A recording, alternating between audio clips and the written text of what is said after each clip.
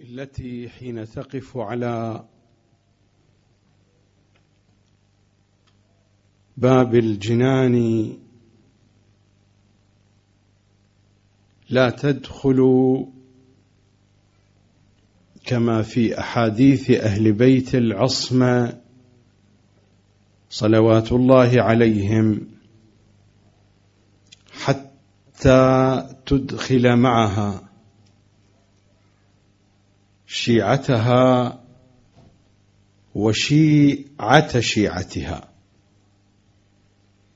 لفاطمة لمحبتها لمودتها زينوا المجلس بالصلاة على محمد وآل محمد. اللهم صل على محمد وآل محمد وعجل فرجهم والعن أعداءهم. يا زهراء، بسم الله الرحمن الرحيم. سلام على تفاحة الفردوس والخلد.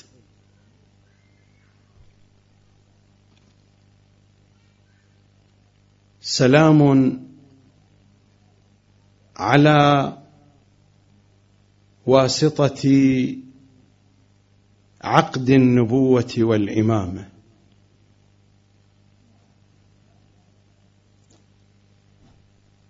سلام على الدرة الإلهية المكنونة. سلام عن الحقيقة التي كانت ولا زالت عن عقول الخلق مصونة. سلام على سيدة الدنيا والآخرة. سلام على بنت محمد المصطفى ورحمة الله وبركاته.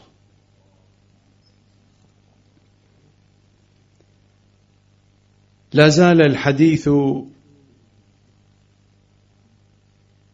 تباعا لليلتين المتصرمتين في أجواء هذا الشعار يا زهراء. ومر الكلام في المجلسين الماضيين في عدة جهات تناولت فيها جوانب من فحوى ومضامين هذا الشعار، وبقي حديث طويل أحاول أن ألملم أطرافه في هذا الوقت المتبقي المحدود.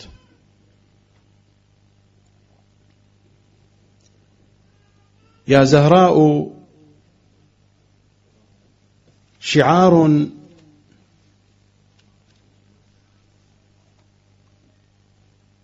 يرمز إلى حصن العقيدة التي تتحصن بها القلوب. وقد وصل الكلام في هذه الجهة حيث ذكرت في الليلة الماضية بيتين من منظومة الأنوار القدسية للشيخ محمد حسين الأصفهاني رضوان الله تعالى عليه: جوهرة القدس من الكنز الخفي، بدت فأبدت عاليات الأحرف، حجابها مثل حجاب الباري، بارقة تذهب بالأبصار. ووقفت عند صدر البيت الأول: جوهرة القدس من الكنز الخفي، وما أسعف الوقت لأتم الكلام فيما بقي من هذين البيتين. أحاول أن أتناول شيئا من مضمونهما. جوهرة القدس من الكنز الخفي، بدت فأبدت عاليات الأحرف.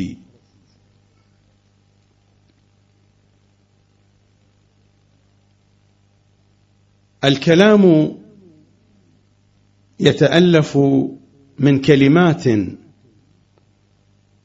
والكلمات تتألف من حروف. الحروف أصوات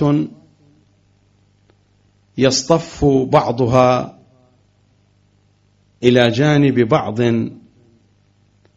في نظام معين،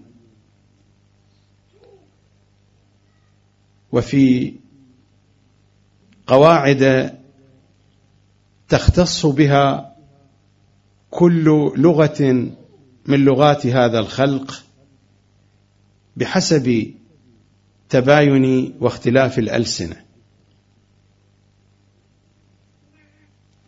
الناظم هنا يقول: هذه الجوهرة، جوهرة القدس، والتي أشار إليها إلى مضمون الحديث الذي ذكرته الليلة الماضية: كنت كنزا مخفيا فأحببت أن أعرف، فخلقت الخلق لكي أعرف. جوهرة القدس من الكنز الخفي. الكنز الخفي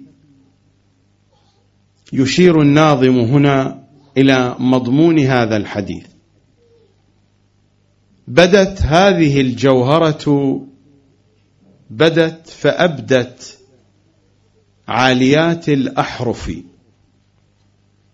حين أشرقت هذه الجوهرة أشرقت عاليات الأحرف. الكتاب الكريم واضح صريح، ويضاف إلى ذلك ما جاء عن المعصومين صلوات الله وسلامه عليهم، تسمية كل المخلوقات بأنها كلمات الله. كلماتنا نحن أصوات وحروف، أما كلمات الله سبحانه وتعالى فهي عظائم خلقه وعجائب آياته. في دعاء المباهلة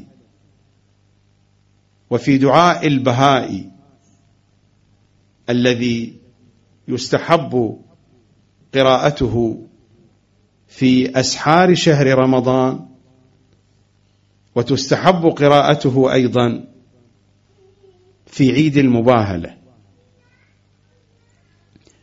موجود ومذكور في مجامع الأدعية في مفاتيح الجنان وفي غير مفاتيح الجنان.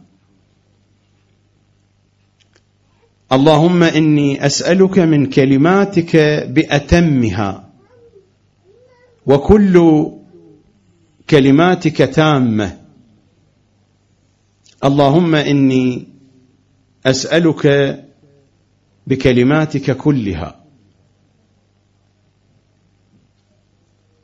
المقطع واضح، يتحدث عن كلمات أتم وعن كلمات تامة. اللهم إني أسألك من كلماتك بأتمها، هذه هي الكلمات الأتم. اللهم إني أسألك من كلماتك بأتمها، وكل كلماتك تامة. اللهم إني أسألك بكلماتك كلها.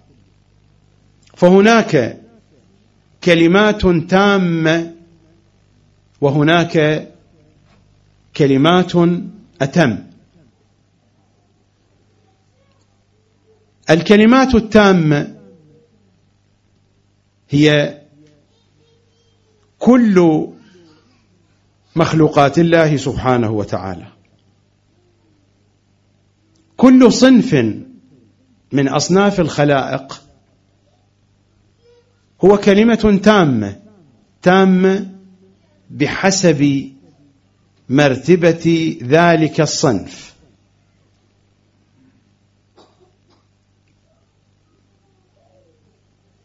طبقة البشرية طبقة تامة.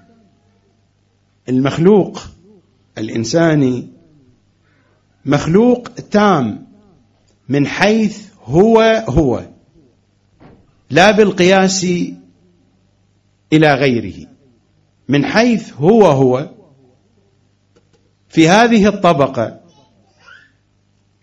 في هذه الخصوصية.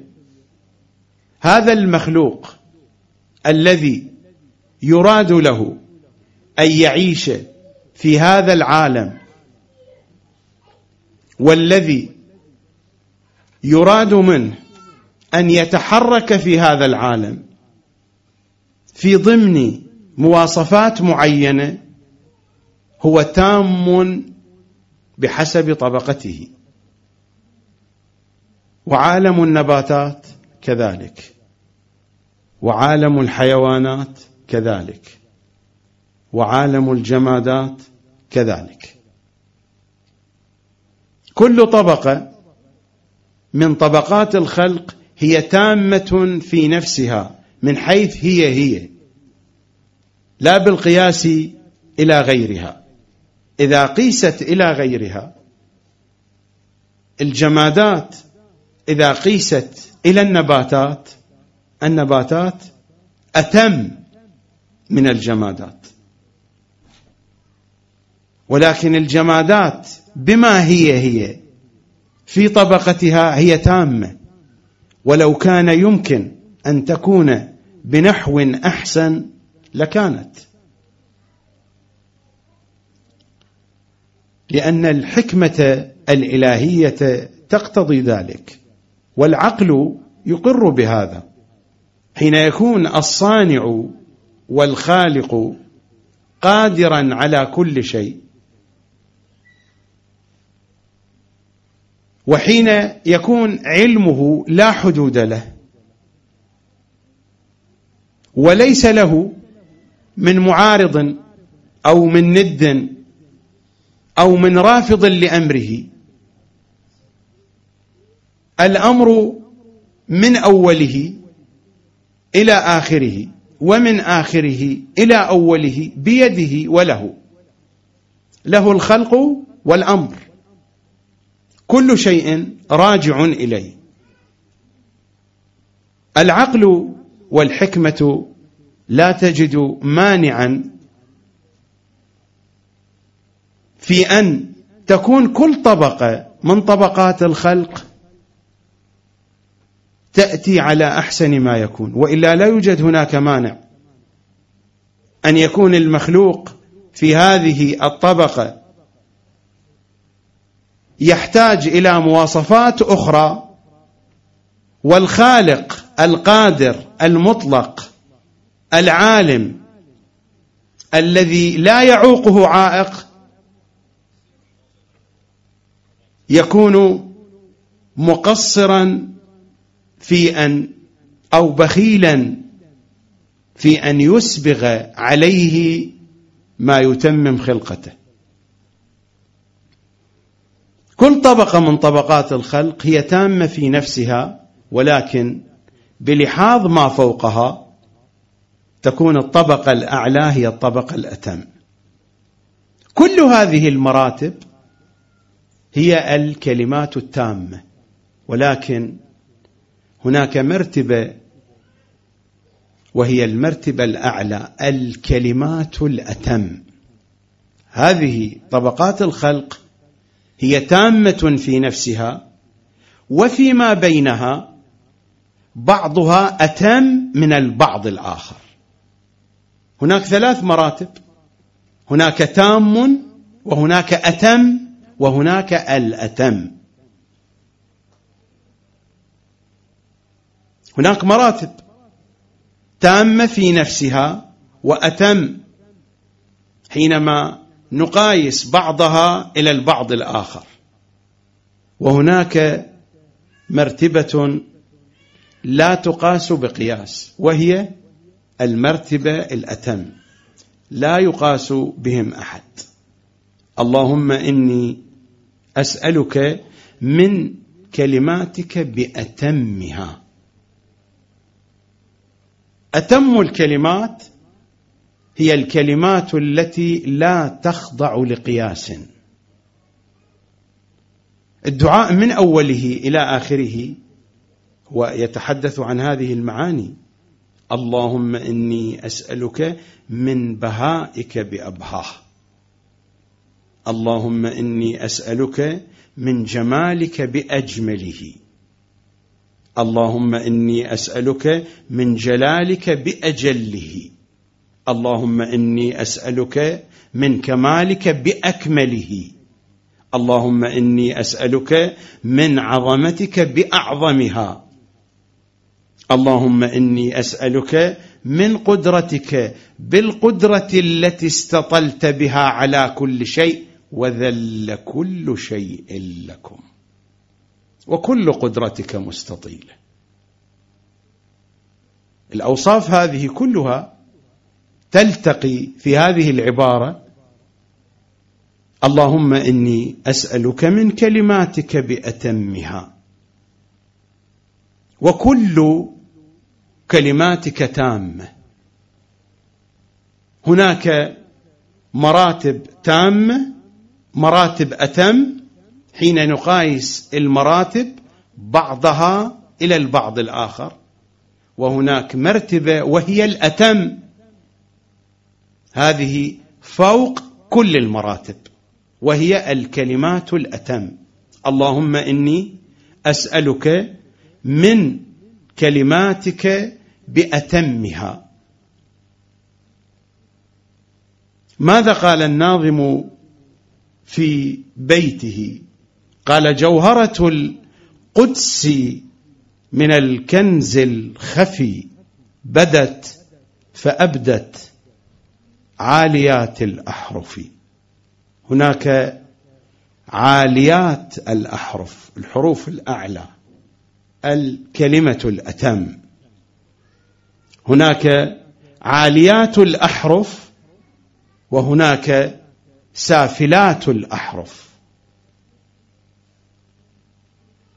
عاليات الأحرف هي الكلمات الأتم.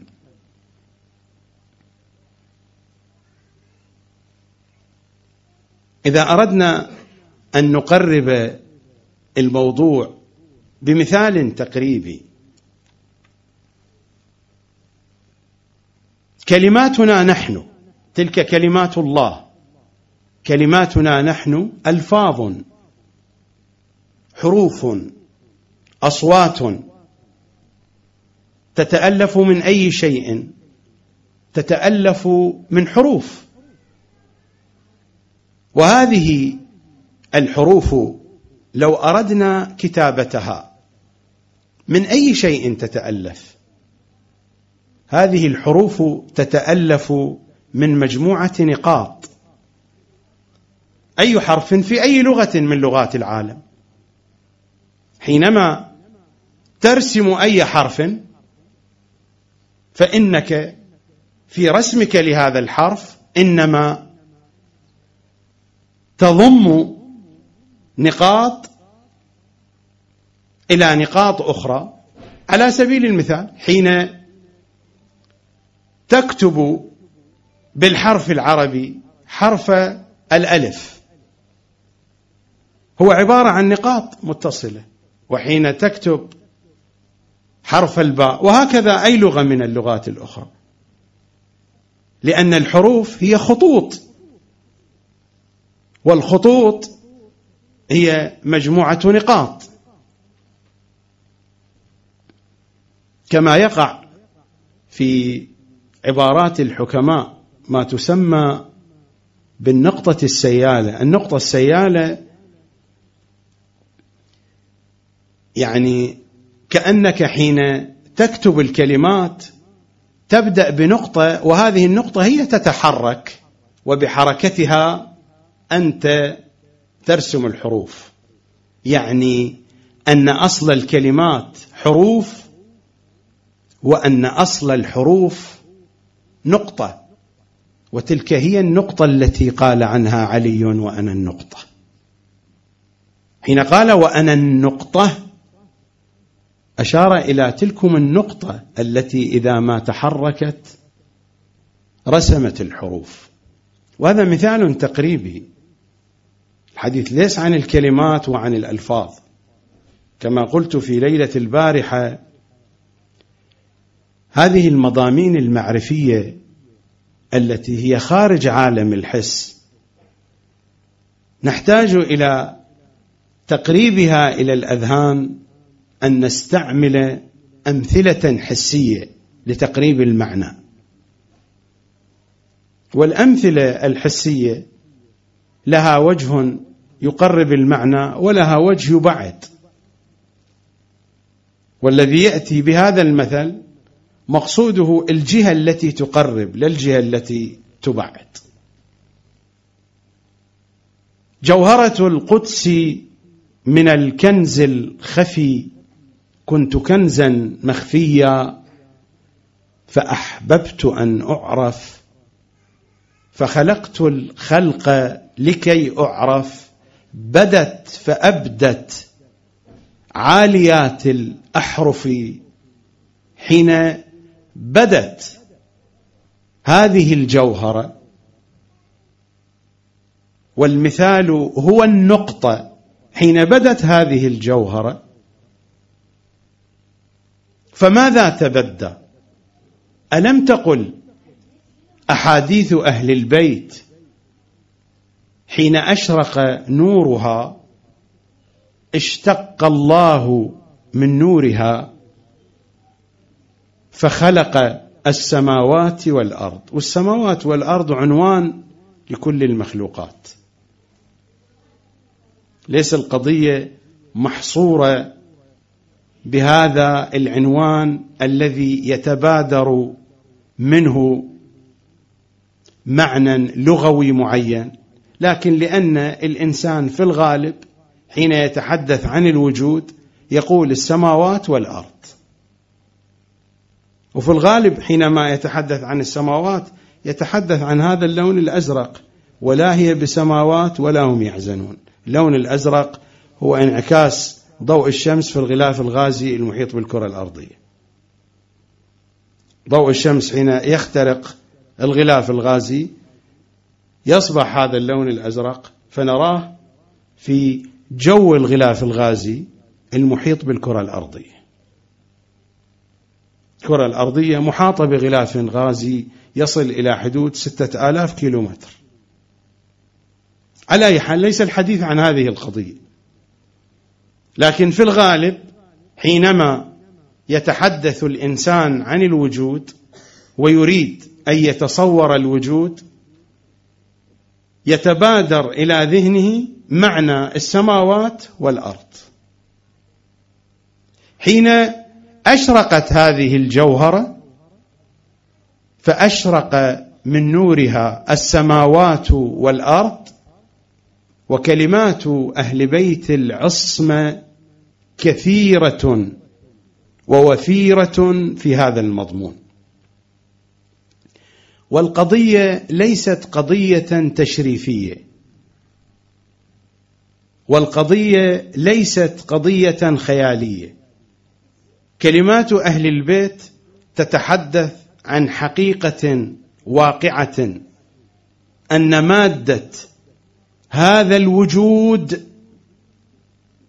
من نور الحقيقة الفاطمية. كلمات أهل البيت تتحدث عن هذه الحقيقة وعن هذا المضمون.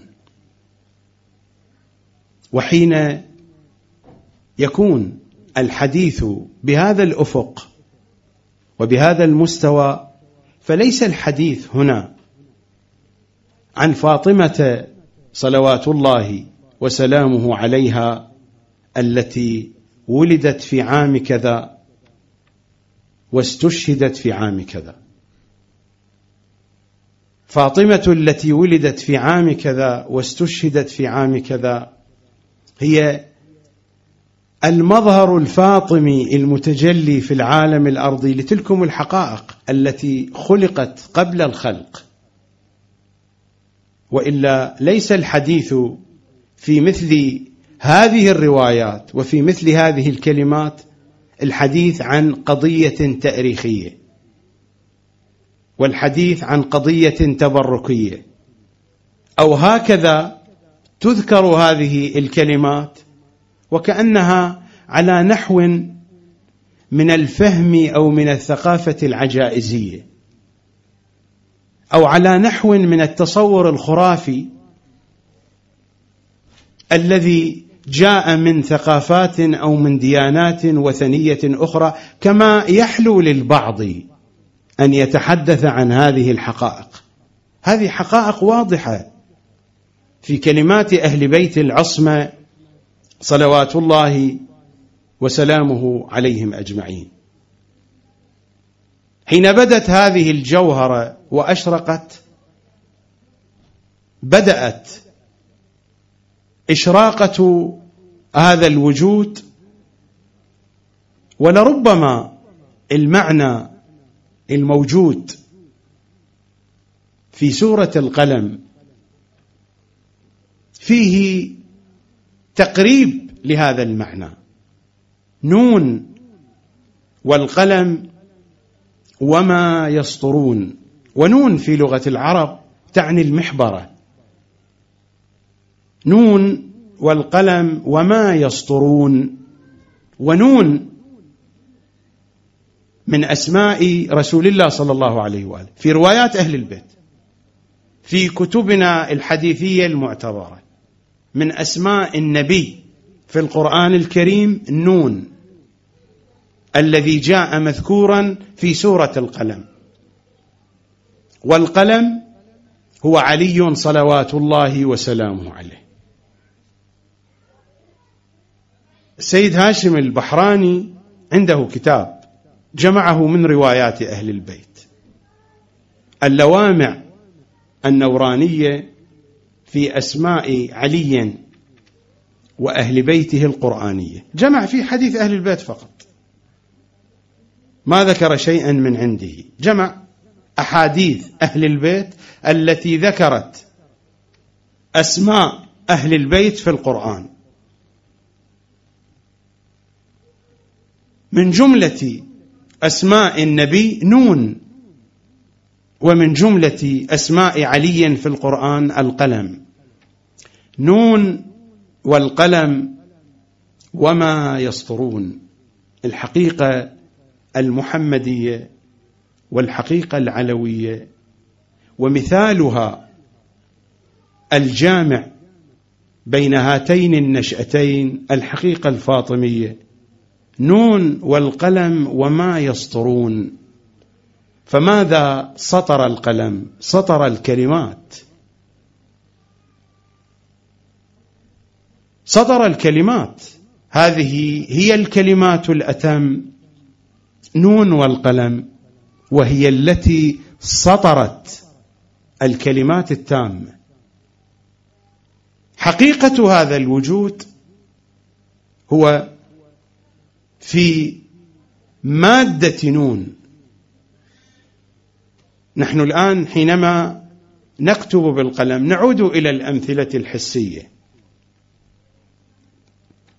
حين نكتب بالقلم وكأن القلم كان مشتملا على هذه الكتابات التي كتبناها. حين نكتب كتابا من كلمات نرسمها بهذا المداد، بهذا الحبر، فكأن هذه الكلمات كانت مجموعة موجودة في داخل القلم. وحين بدأ القلم يكتب بدأت هذه الكلمات تخرج، يعني هذه الكلمات كانت موجودة في مداد هذا القلم، وهذا القلم جاء بهذا المداد من المحبرة.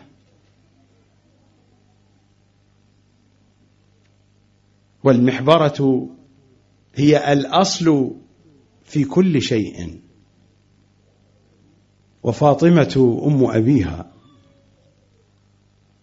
والأم في لغة العرب تعني الأصل.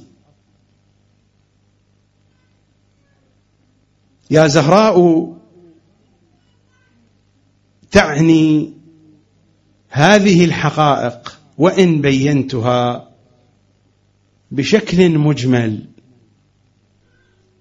لأن هذه المطالب بحاجة إلى بسط في القول. يا زهراء تعني هذه المضامين وتعني هذه الحقائق، ولذلك هي الجهة التي تتجه إليها حقائق المخلوقات، وهذا هو معنى الفطرة. الفطرة في حديث أهل البيت إمامنا الصادق وهو يشرح معنى الفطرة قال: الفطرة لا إله إلا الله محمد رسول الله علي ولي الله. هذه هي الخطوط، وهذه هي الرموز، وهذه هي الشفرة الموجودة في داخل الفطرة، في فطرة كل المخلوقات. هذه العبارات عبارات تقريبية: الفطرة لا إله إلا الله محمد رسول الله علي ولي الله. وحديث سلسلة الذهب صريح في هذه الحقيقة عن إمامنا الثامن صلوات الله عليه: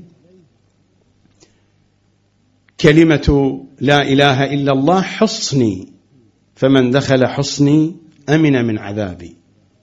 ولاية علي بن أبي طالب حصني، فمن دخل حصني أمن من عذابي. الحقيقة واحدة. النبي الأعظم صلى الله عليه وآله يقول: إني لأرجو لأمتي في حب علي بن أبي طالب ما أرجو لها في قول لا إله إلا الله.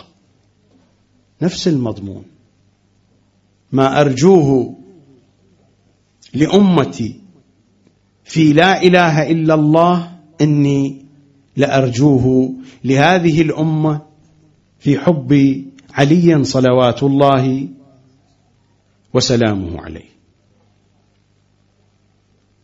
الفطرة بهذا المضمون وبهذه الحقيقة هي التي تتجه إلى تلك الحقيقة. عوالم الظلمات، الدنيا بما فيها من غواسق، الأخطاء التي نرتكبها، العوامل الوراثية، عوامل التربية، الثقافة، النزعات، الشهوات، هذه هي قيودنا التي تقيدنا. هذه هي الحبال والسلاسل والأغلال التي تقيدنا.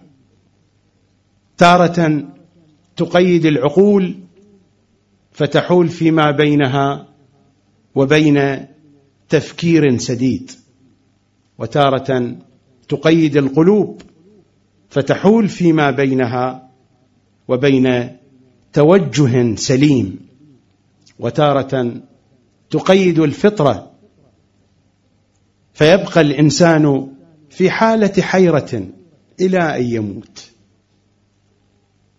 وتارة وهذا هو الضعف، وفي نفس الوقت هو هذا أيضا السر في حاجتنا إلى جهة كاملة نطلب منها المدد، إلى جهة نستعين بها، نناديها. حين ننادي يا زهراء إنما نتجه إلى الباب الذي نعتقد أن المدد يأتينا منه. أنا لا أريد أن أتشعب كثيرا في هذا المطلب، وهناك مسائل أخرى أردت أن أشير إليها، هي من شؤون هذا الشعار.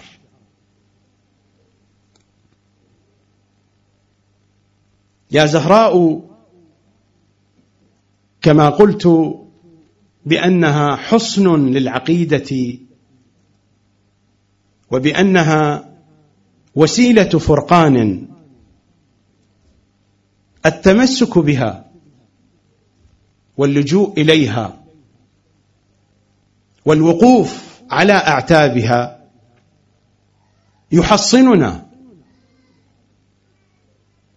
يحصننا من الانجراف في متاهات تأخذنا بعيدا عن أهل البيت.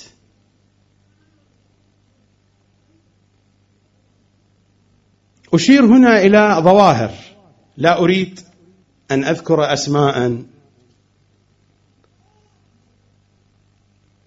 ولا أريد أن أذكر جهات،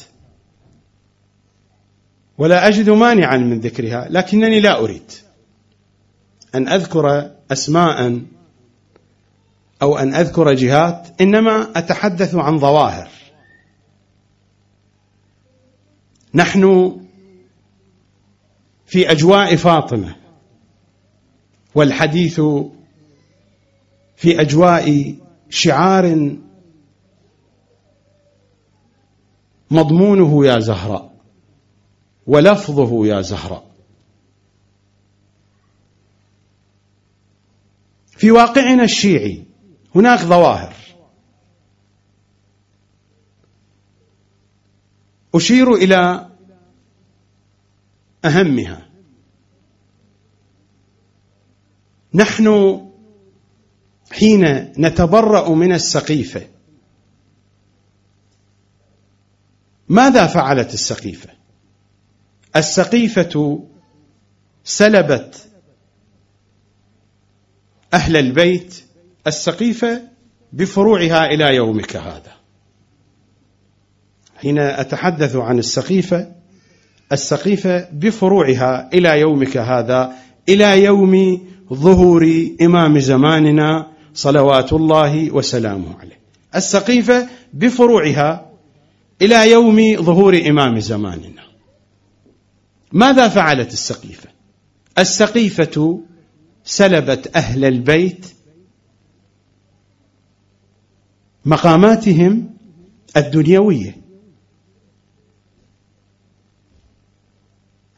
والمقامات الدنيوية لأهل البيت ليست من مقاماتهم الذاتية، يعني ليست من كمالاتهم. الخلافة على الأرض حكومة الناس ليست من كمالات أهل البيت. لو كانت من كمالات أهل البيت الذاتية ما استطاع أحد أن يسلبها. الولاية التكوينية عند أهل البيت: وذل كل شيء لكم، كما في الزيارة الجامعة الكبيرة. هل يستطيع أحد أن يسلب هذا المقام الذاتي من مقاماتهم؟ لا يمكن، إلا الله سبحانه وتعالى. الله هو القادر على أن يعدم أهل البيت، لا فقط أن يسلب منهم هذه الخاصية. لكن هل يوجد أحد آخر يستطيع أن يسلب من أهل البيت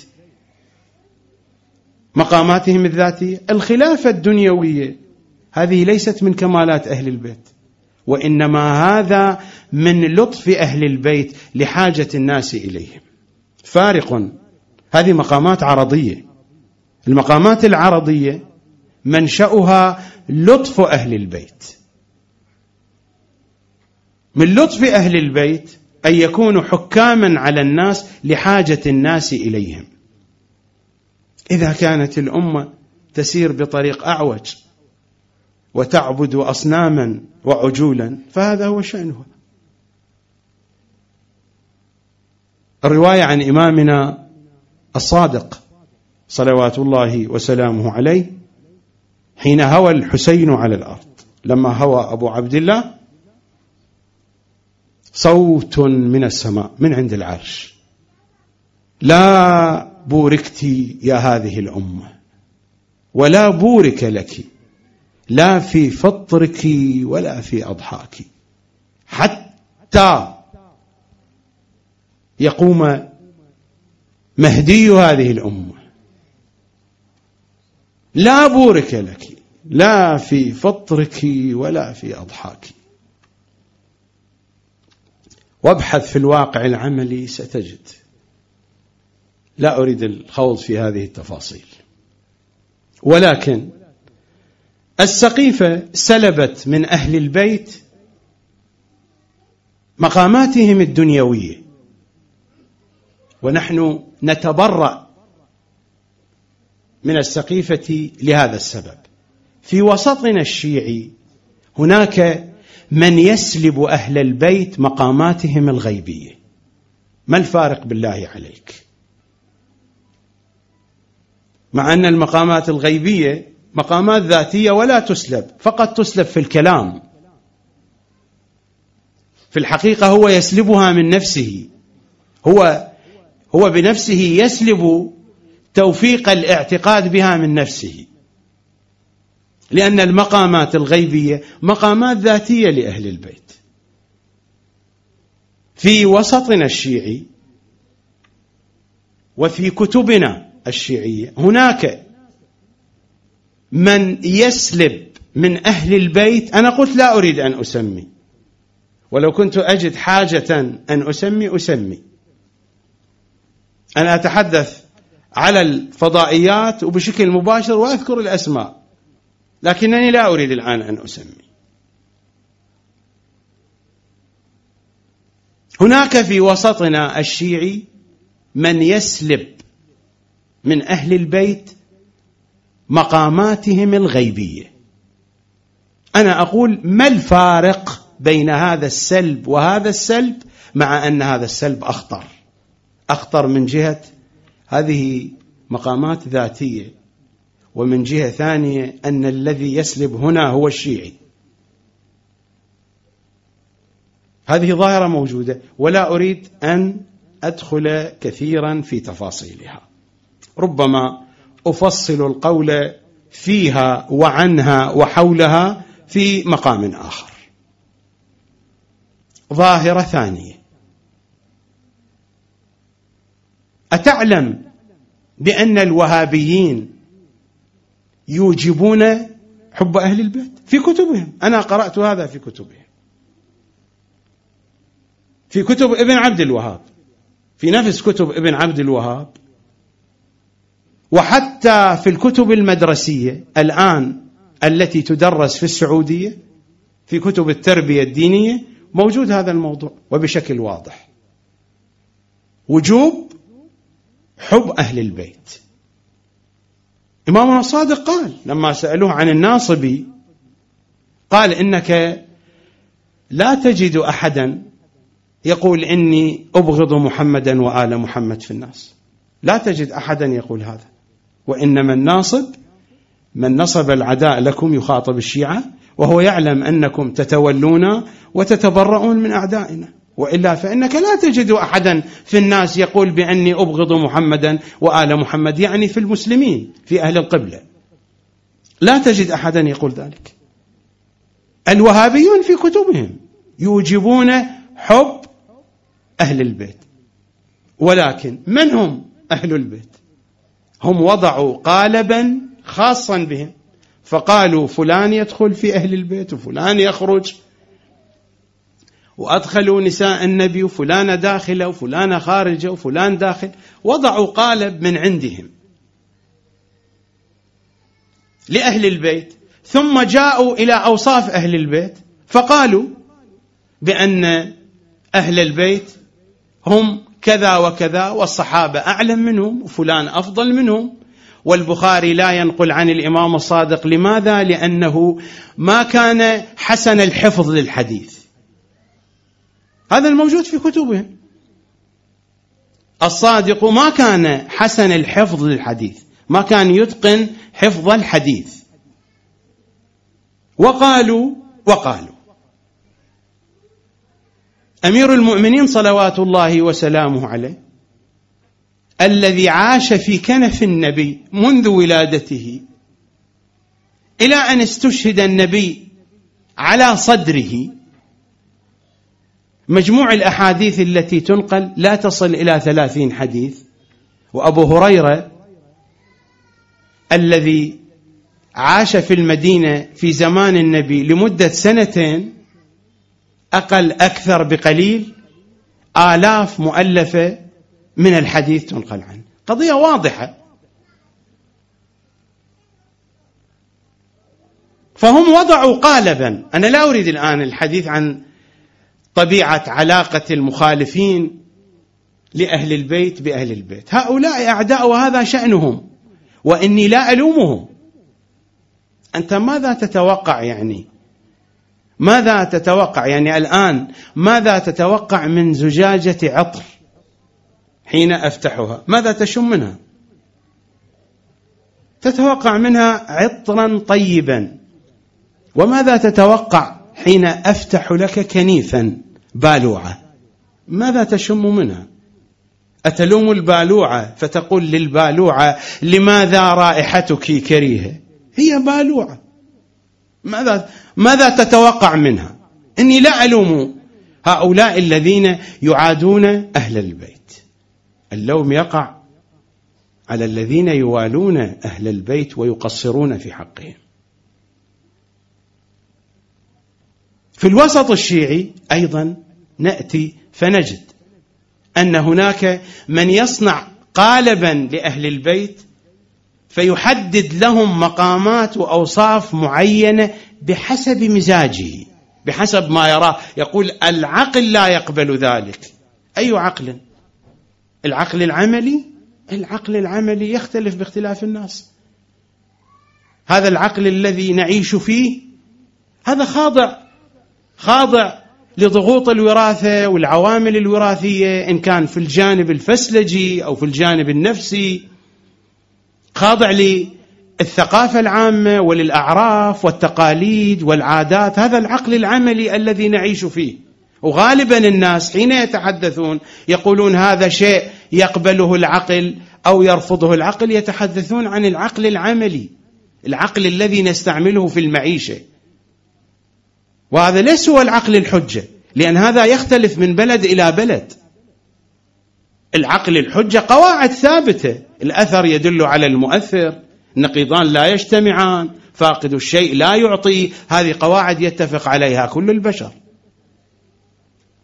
فهل هناك من هذه القواعد الثابتة التي تمثل هيكل العقل الحجة الذي يتفق عليها الجميع سواء كانوا على دين أو من دون دين؟ هل هذه القواعد تتعارض مع مقامات أهل البيت؟ أبدا، لا يوجد تعارض. وأنا أيضا لا أريد الخوض في هذه التفاصيل لأن هذا موضوع واسع ولا أريد الدخول فيه الآن. أنا أريد أن أشير إلى هذه الظواهر التي أرصدها منذ أكثر من 30 سنة في الوسط الشيعي. لا أقول هي موجودة منذ أكثر من 30 سنة، هي موجودة منذ مئات السنين، ولكن تأتي فترات فتظهر واضحة على السطح. القضية ليست جديدة، لكننا نتحدث عن زماننا، نحن أبناء هذا الزمان فنتحدث عن هذا الزمان. يوجد في الوسط الشيعي من يصنع قالبا خاصا يحدد به مقامات أهل البيت، فما الفارق بين هذا القالب وذلك القالب؟ لماذا نعترض على السقيفة حين سلبت مقامات أهل البيت الدنيوية، ولا نعترض على هذه الظواهر في الوسط الشيعي حين يأتي من يأتي في الوسط الشيعي؟ ولا أتحدث عن البقالين، أنا لا أتحدث عن البقالين ولا عن النجارين ولا أتحدث عن الأطباء ولا أتحدث عن المهندسين، هذا ليس شغلهم، ولو اشتبهوا في هذه الأمور فهم معذورون، هذا ليس من اختصاصهم. أنا أتحدث عن أهل الاختصاص. السقيفة سلبت مقامات أهل البيت الدنيوية، وفي الشيعة من يسلب أهل البيت مقاماتهم الغيبية. ما الفارق يا شيعة علي؟ إذا كان بعضكم لم يكن قد سمع الآن سمع، ما الفارق؟ أعداء أهل البيت صنعوا قالبا فحددوا من يدخل في هذا القالب ومن يخرج ومن هم أهل البيت وما هي أوصافهم، فجاء في الشيعة من صنع قالبا أيضا. صحيح هو لم يدخل ولم يخرج أحدا من أهل البيت الذين هم حقيقة أهل البيت، لكن جاء فخرج من مقاماتهم وحدد من مقاماتهم في قالب معين. فما الفارق بين هذا القالب وهذا القالب؟ وهذا القالب أخطر. ظاهرة ثالثة: المخالفون لأهل البيت صفة واضحة فيهم، يدافعون عن كل ما يسمى صحابي، وحتى ينتقصون من النبي ومن أهل بيته في سبيل الدفاع عن الصحابة. وحتى لو جاء مذكور من النقائص في كتبهم عن صحابة النبي يجدون له 1000 عذر وعذر. في الوسط الشيعي أيضا حين يخطئ علماء الشيعة وخطباء الشيعة في حق أهل البيت، فحين يأتي من يشخص هذه الأخطاء والعيوب تثور ثائرة الشيعة. ما الفارق بين الدفاع عن الصحابة أولى، لربما يقال هناك آيات في القرآن مدحت الصحابة، لربما يقال ويقال، أما هؤلاء علماء الشيعة خطباء الشيعة مثلي ومثلك من عامة الناس، فحين يخطئون في حق أهل البيت لماذا يدافع عنهم وهم يخطئون في حق أهل البيت؟ ما الفارق بيننا إذن وبين المخالفين لأهل البيت؟ ما هو الفارق؟ المخالفون يدافعون عن الصحابة ويسيئون إلى النبي، ونحن أيضا في وسطنا من يسيء إلى أهل البيت وندافع عنه. ما الفارق؟ ظاهرة رابعة: ماذا فعلت السقيفة بحديث أهل البيت؟ منعوا كتابة الحديث، أحرقوا ما كان من الحديث مكتوبا، رفضوا أن يأخذوا المصحف الذي جمعه أمير المؤمنين وكتب في حاشيته أسباب النزول وحقائق معاني القرآن، وقالوا لا حاجة لنا بقرآنك.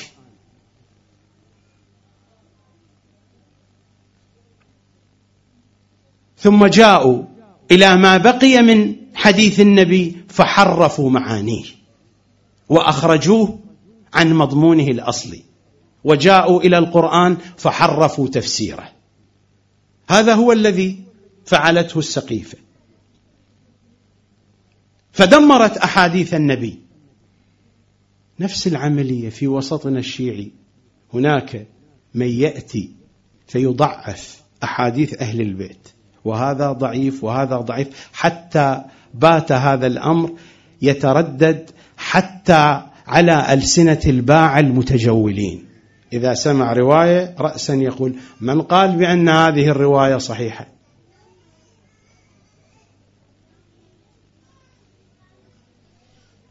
هناك شيء واضح ومنظم وثقافة واضحة، أي شيء يطرح عن أهل البيت يثار التشكيك فيه.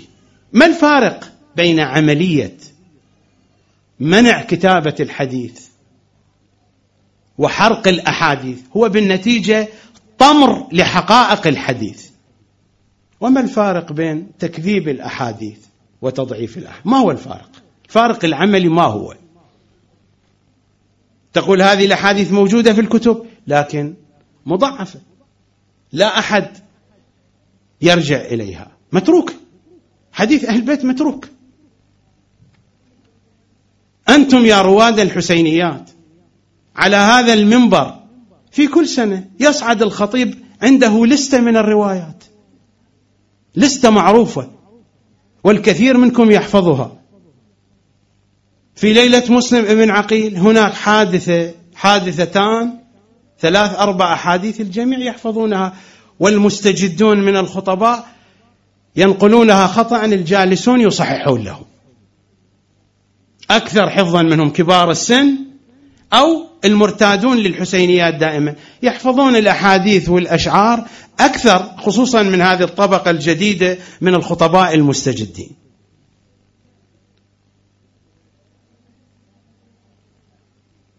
لستة وكأنها الخطبة التي توزعها وزارة الأوقاف العراقية أيام صدام حسين على خطباء المساجد السنية، ونفس الشيء في السعودية، نسخة توزع هذه الخطبة تقرأ، لستة معروفة. ليلة العباس معروف الموضوع، ليلة العباس الموضوع تجده في كل الحسينيات، تجد قضية الزواج وأن أمير المؤمنين طلب من عقيل، والبقية تعرفونها. أنا أستطيع أن أذكر لكم اللستة لكن ما عندي وقت، ولا أستطيع أن أذكر لكم اللستة كاملة أيام محرم وشهر رمضان أيضا، وأذكر لكم القصص، نفس القصص تعاد تكرر، في الليلة الفلانية القصة الفلانية، في الليلة الفلانية الشعر الفلاني. أين حديث أهل البيت؟ أين زيارات أهل البيت؟ أين أدعية أهل البيت؟ أين ثقافة أهل البيت؟ أين فكر أهل البيت؟ ثقوا واعتقدوا، موجود في كتب الحديث عندنا. إذا أقول 100,000 حديث والله قليل عن أهل البيت، إذا أقول 100,000 حديث فهو قليل. ما بين خطب وبعض هذه الأحاديث ربما تكون كتابا كاملا للعلم. بعض هذه المناجيات مثل المناجاة الإنجيلية الكبرى كتاب، ربما الكثير منكم لم يسمع بها، دعاء عن الإمام السجاد، المناجاة الإنجيلية الكبرى، المناجاة الإنجيلية الوسطى، المناجاة الإنجيلية الصغرى، كتب، هذه كتب. زيارات الجامعة، أتعلم عندنا أكثر من 10 زيارات جامعة. السيد ابن طاووس في كتبه يقول كان عندي في المكتبة 80 كتاب أدعية وزيارات منقولة عن أهل البيت. وهذه معارف، كلها معارف. أنا لا أريد أيضا أن أتشعب في هذه القضية، فقط أريد أن أرصد الظواهر الموجودة في الوسط الشيعي. فما الفارق بين ذلك الذي يدمر حديث النبي دمره بطريقة المنع، منع الناس، ومن يحدث كان يضرب بالعصا. وأبو بكر بيده، عائشة تقول، أحرق أحاديث النبي في كتبهم بيده، أخذ الأحاديث وأحرقها. ما الفارق بين هؤلاء؟ هؤلاء لا يلامون أبدا أبدا، لا يلامون. لماذا نلومهم؟ لماذا نلومهم؟ نفس العملية موجودة في واقعنا الشيعي. لماذا تترك أحاديث أهل البيت؟ ولماذا تجد المنابر مشحونة بأحاديث المخالفين؟ لماذا الفضائيات مشحونة بأحاديث المخالفين؟ لماذا تجد الخطباء والعلماء أكثر علما بأحاديث المخالفين من أحاديث أهل البيت؟ لماذا؟ وهذه ظاهرة واضحة. ولو أريد أن آتيكم بأمثلة، الحديث يطول ويطول ويطول. الظاهرة الخامسة: النبي صلى الله عليه وآله ترك لنا الكتاب والعترة، وقال لا يفترقان، وجمع بين مسبحتيه. لم يقل هكذا. في العرف عادة المتكلم حين يريد أن يقرن بين شيئين، مثلا يقول هذان الصديقان متلازمان هكذا، لكن النبي ما أراد أن يستعمل هذه الإشارة، جمع بين مسبحتيه. العرب تسميها سبابة من السب، النبي يسميها مسبحة، أهل البيت يسمونها مسبحة، لا يسمونها سبابة. جمع بين مسبحتي هكذا، قال تركت فيكم كتاب الله وعترتي والحديث تحفظونه، ما إن تمسكتم بهما معا لن تضلوا بعدي أبدا.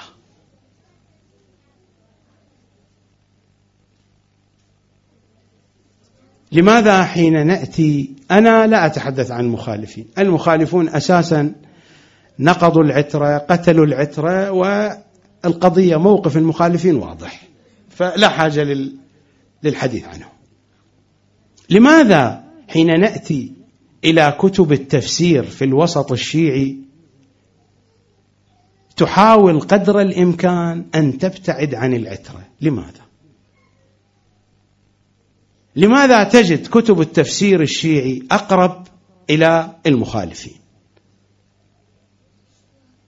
وبإمكان أي شيعي أن يأخذ كتب التفسير ويقارن بين حديث أهل البيت وبين ما هو مكتوب في كتب التفسير الشيعي. ولماذا حين يتحدث المتحدثون على المنابر ينقلون الآراء من كتب المخالفين؟ كبار خطبائنا، كبار متحدثين في الفضائيات على المنابر، لماذا؟ وحين يعترض معترض مثلي أو غيري يقال لا، هو هذا تفسير أهل البيت، والله ما هو بتفسير أهل البيت. تفسير أهل البيت له مصادره وله أحاديثه، وهذا والله منقول من تفسير الرازي الكبير، من تفسير القرطبي، من تفسير المراغي، من تفسير ابن جرير. لماذا؟ إذن أين أهل البيت؟ يا شيعة أهل البيت أن كنا شيعة لأهل البيت. إذن أين أهل البيت؟ هذه الظواهر حين أتحدث عنها هذه ظواهر منتشرة، ليست محصورة في زوايا أبدا. وبإمكاني والله أتحدث شهور وبالأدلة وبالإثباتات كيف أن هذه الظواهر منتشرة. هذه ظواهر منتشرة، أنا لا أتحدث عن قضية في زاوية أبدا، أتحدث عن ظواهر منتشرة في كل مكان. أما الآن نغمات جديدة الآن ظهرت، أأتيكم بأمثلة منها في وسائل الإعلام وحتى في الكتب وفي المؤسسات نغمات جديدة بشكل سريع. مثلا التأكيد على أن أهل البيت هم أئمة علم وتفسير، لأجل أن يرضى المخالفون عن ذلك أنهم هم أئمة في العلم والتفسير، وليس لهم الإمامة المطلقة كونا وشرعا وفي جميع الاتجاهات. وحين أتحدث عن مثل هذه الظواهر فهذه لا يتبناها صغار القوم، أتحدث عن كبار القوم. هناك مؤسسات وجهات ورموز تحاول أن تشيع هذه الثقافة بأن أهل البيت أئمة علم، أئمة تفسير. ونغمة ثانية بأن مشكلتنا من بني أمية، ووالله ما بنو أمية إلا حسنة من حسنات السقيفة. بنو أمية بالقياس إلى السقيفة يكونون حسنة من حسنات السقيفة. الآن الموجود الطرح الذي بدأ ينتشر أن المشكلة من بني أمية. المشكلة ليست من بني أمية. الإمام الصادق عليه السلام يقول: قتل الحسين يوم كتب الكتاب. الرواية في الجزء 8 من كتاب الكافي الشريف. ما هو الكتاب؟ الصحيفة التي كتبها فلان وفلان أصحاب الصحيفة المعروفون، والتي كتبت في زمان النبي، والتي كانت البرنامج والخطة للسقيفة. إمام الصادق لا يقول أن الحسين قتل يوم السقيفة، قال يوم الصحيفة. لقد قتل الحسين يوم كتب الكتاب. الحسين قتل يوم الصحيفة وليس يوم السقيفة. السقيفة كانت التطبيق العملي لبرنامج الصحيفة. هذه ثقافة أهل البيت. ثقافة أهل البيت تقول: ما من شيء إلا وفي أعناقهما. لا حائط يهدم، لا عرض يهتك، لا محجمة دم أهريقت في الإسلام إلا وفي أعناقهما. هذه ثقافة تمييعية. بنو أمية ليس سيئة، حسنة. بنو أمية حسنة من حسنات السقيفة، إذا ما قيس سوء بني أمية بسوء السقيفة. يكونون بنو أمية حسنة، لأن الحسين قتل يوم كتب الكتاب، لم يقتل في اليوم العاشر، قتل يوم كتب الكتاب. هذه النغمة بدأت تنتشر بشكل واضح أن المشكلة هي من بني أمية. نغمة أخرى من النغمات التي الآن بدأت تنتشر، هناك من يدافع عن كتب المخالفين لأهل البيت ويقول هذه الأشياء وضعها مثلا الإسرائيليون. هم المخالفون يقرون بهذه الأحاديث، يقولون هذه أحاديثنا. وهناك يأتي من الشيعة من يقول لا، أنتم مشتبهون، هذه الأحاديث وضعها الإسرائيليون في كتبكم. هم يقولون هذه أحاديثنا، وجماعتنا أكثر حرصا على تنزيه المخالفين لأهل البيت. ونغمات ونغمات.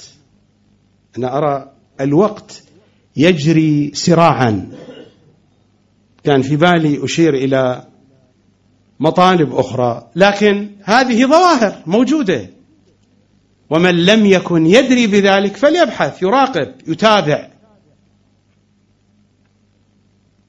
حين أقول يا زهراء إنني أحتمي من هذه الظواهر، أفر من هذه الظواهر، لأنني فحصت كثيرا الجهات التي نشرت هذه الظواهر وتبنت هذه الظواهر.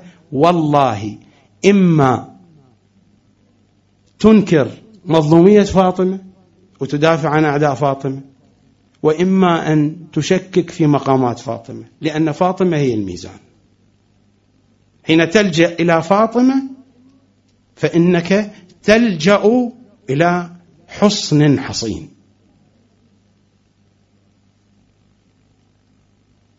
الكلام كثير ولا يمكن أن أتحدث عن أشياء كثيرة تحتاج إلى وقت طويل في وقت محدود، لكنني بينت خلال هذه الليالي بعض جهات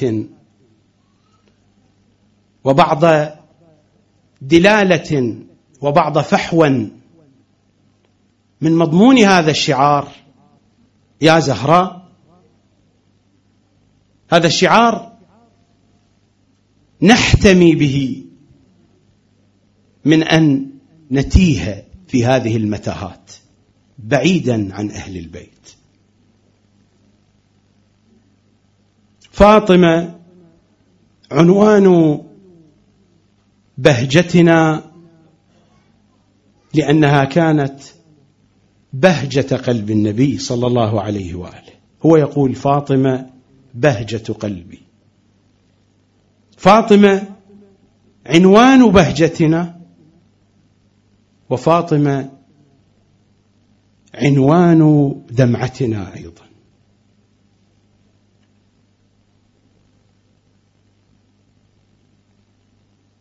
فاطمة صلوات الله وسلامه عليها هي الباب الذي ننحر قلوبنا وضمائرنا وعواطفنا على أعتابه.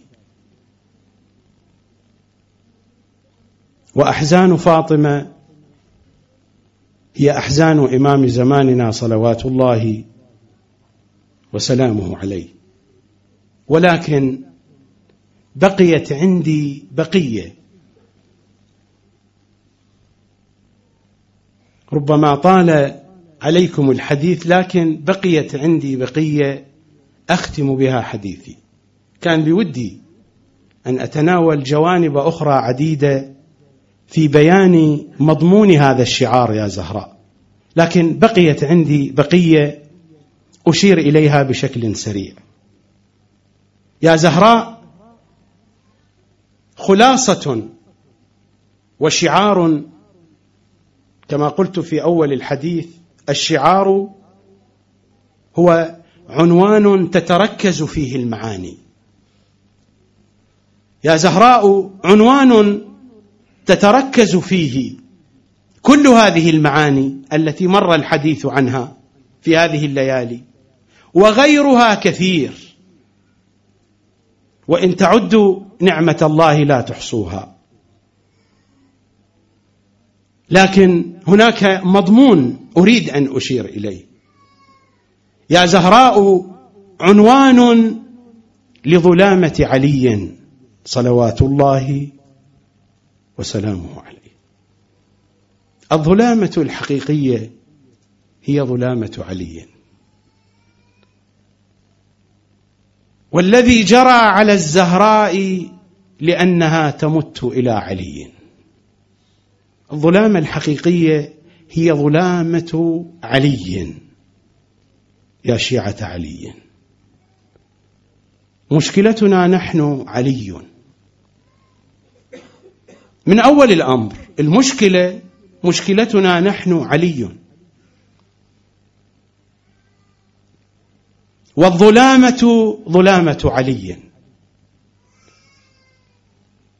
والله ما سموا الحسن إلا لأنه ابن علي. وشمر على صدر الحسين يقول إني أذبحك بغضا لأبيك.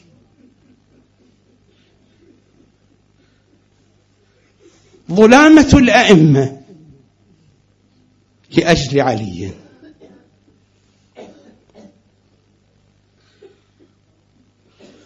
إمامنا الصادق أطول الأئمة عمرا أكثرهم ألما، كل دقيقة في حياة أهل البيت هي دقيقة ألم. قد لا يلتفت الشيعة إلى هذه الحقيقة. إمامنا الصادق لأنه أطول الأئمة عمرا هو أكثرهم ألما وأكثرهم أذى. كل الذي جرى على الصادق لأنه ينمى إلى علي، وكل آلام آل محمد لأجل علي، وآلام فاطمة هي آلام علي، مثلما قدم الحسين أصحابه أهل بيته رضيعه عائلته نفسه قرابين عند المذبح الإلهي، قدم علي فاطمة قربانا. أي ألم يعتصر قلب علي صلوات الله عليه.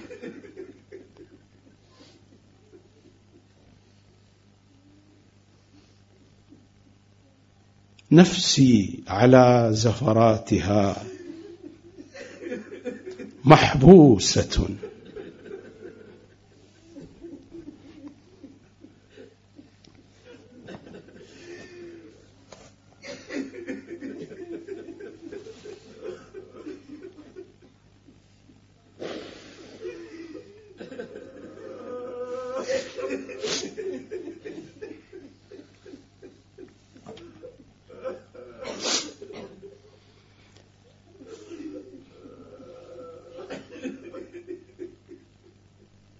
بعد أن دفنها ليلا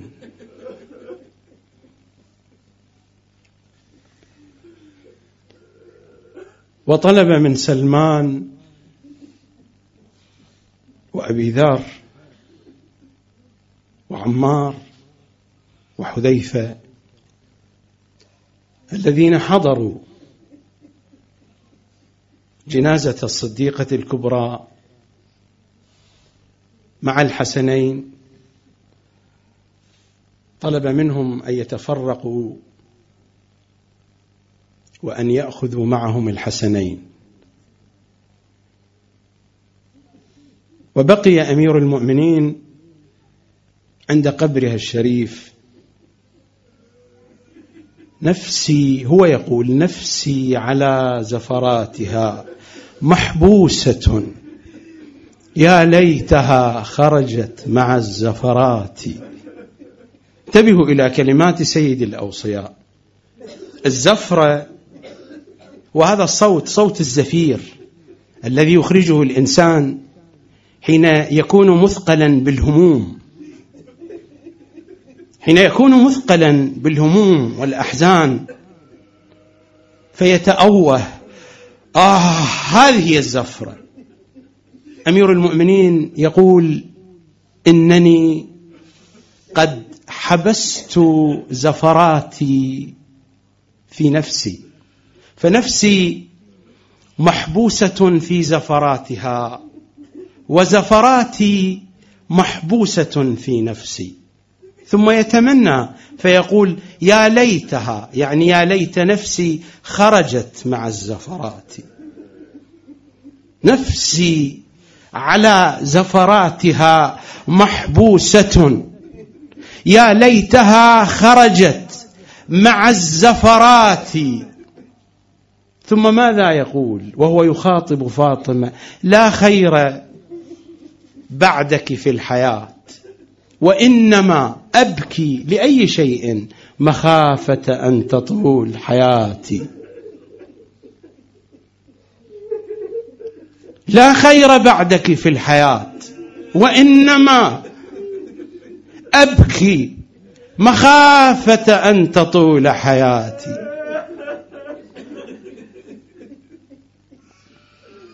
كل أحزاننا تختصر عند علي صلوات الله عليه.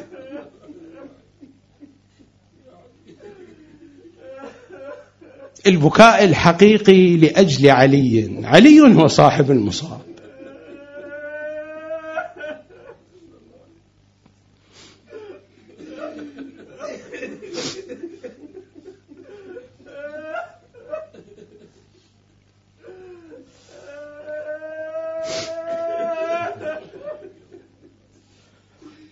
والله لا أستطيع أن أكمل.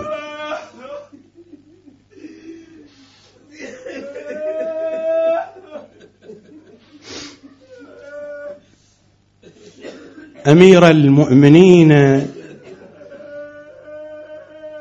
أراك لما ذكرتك عند ذي حسب صفالي.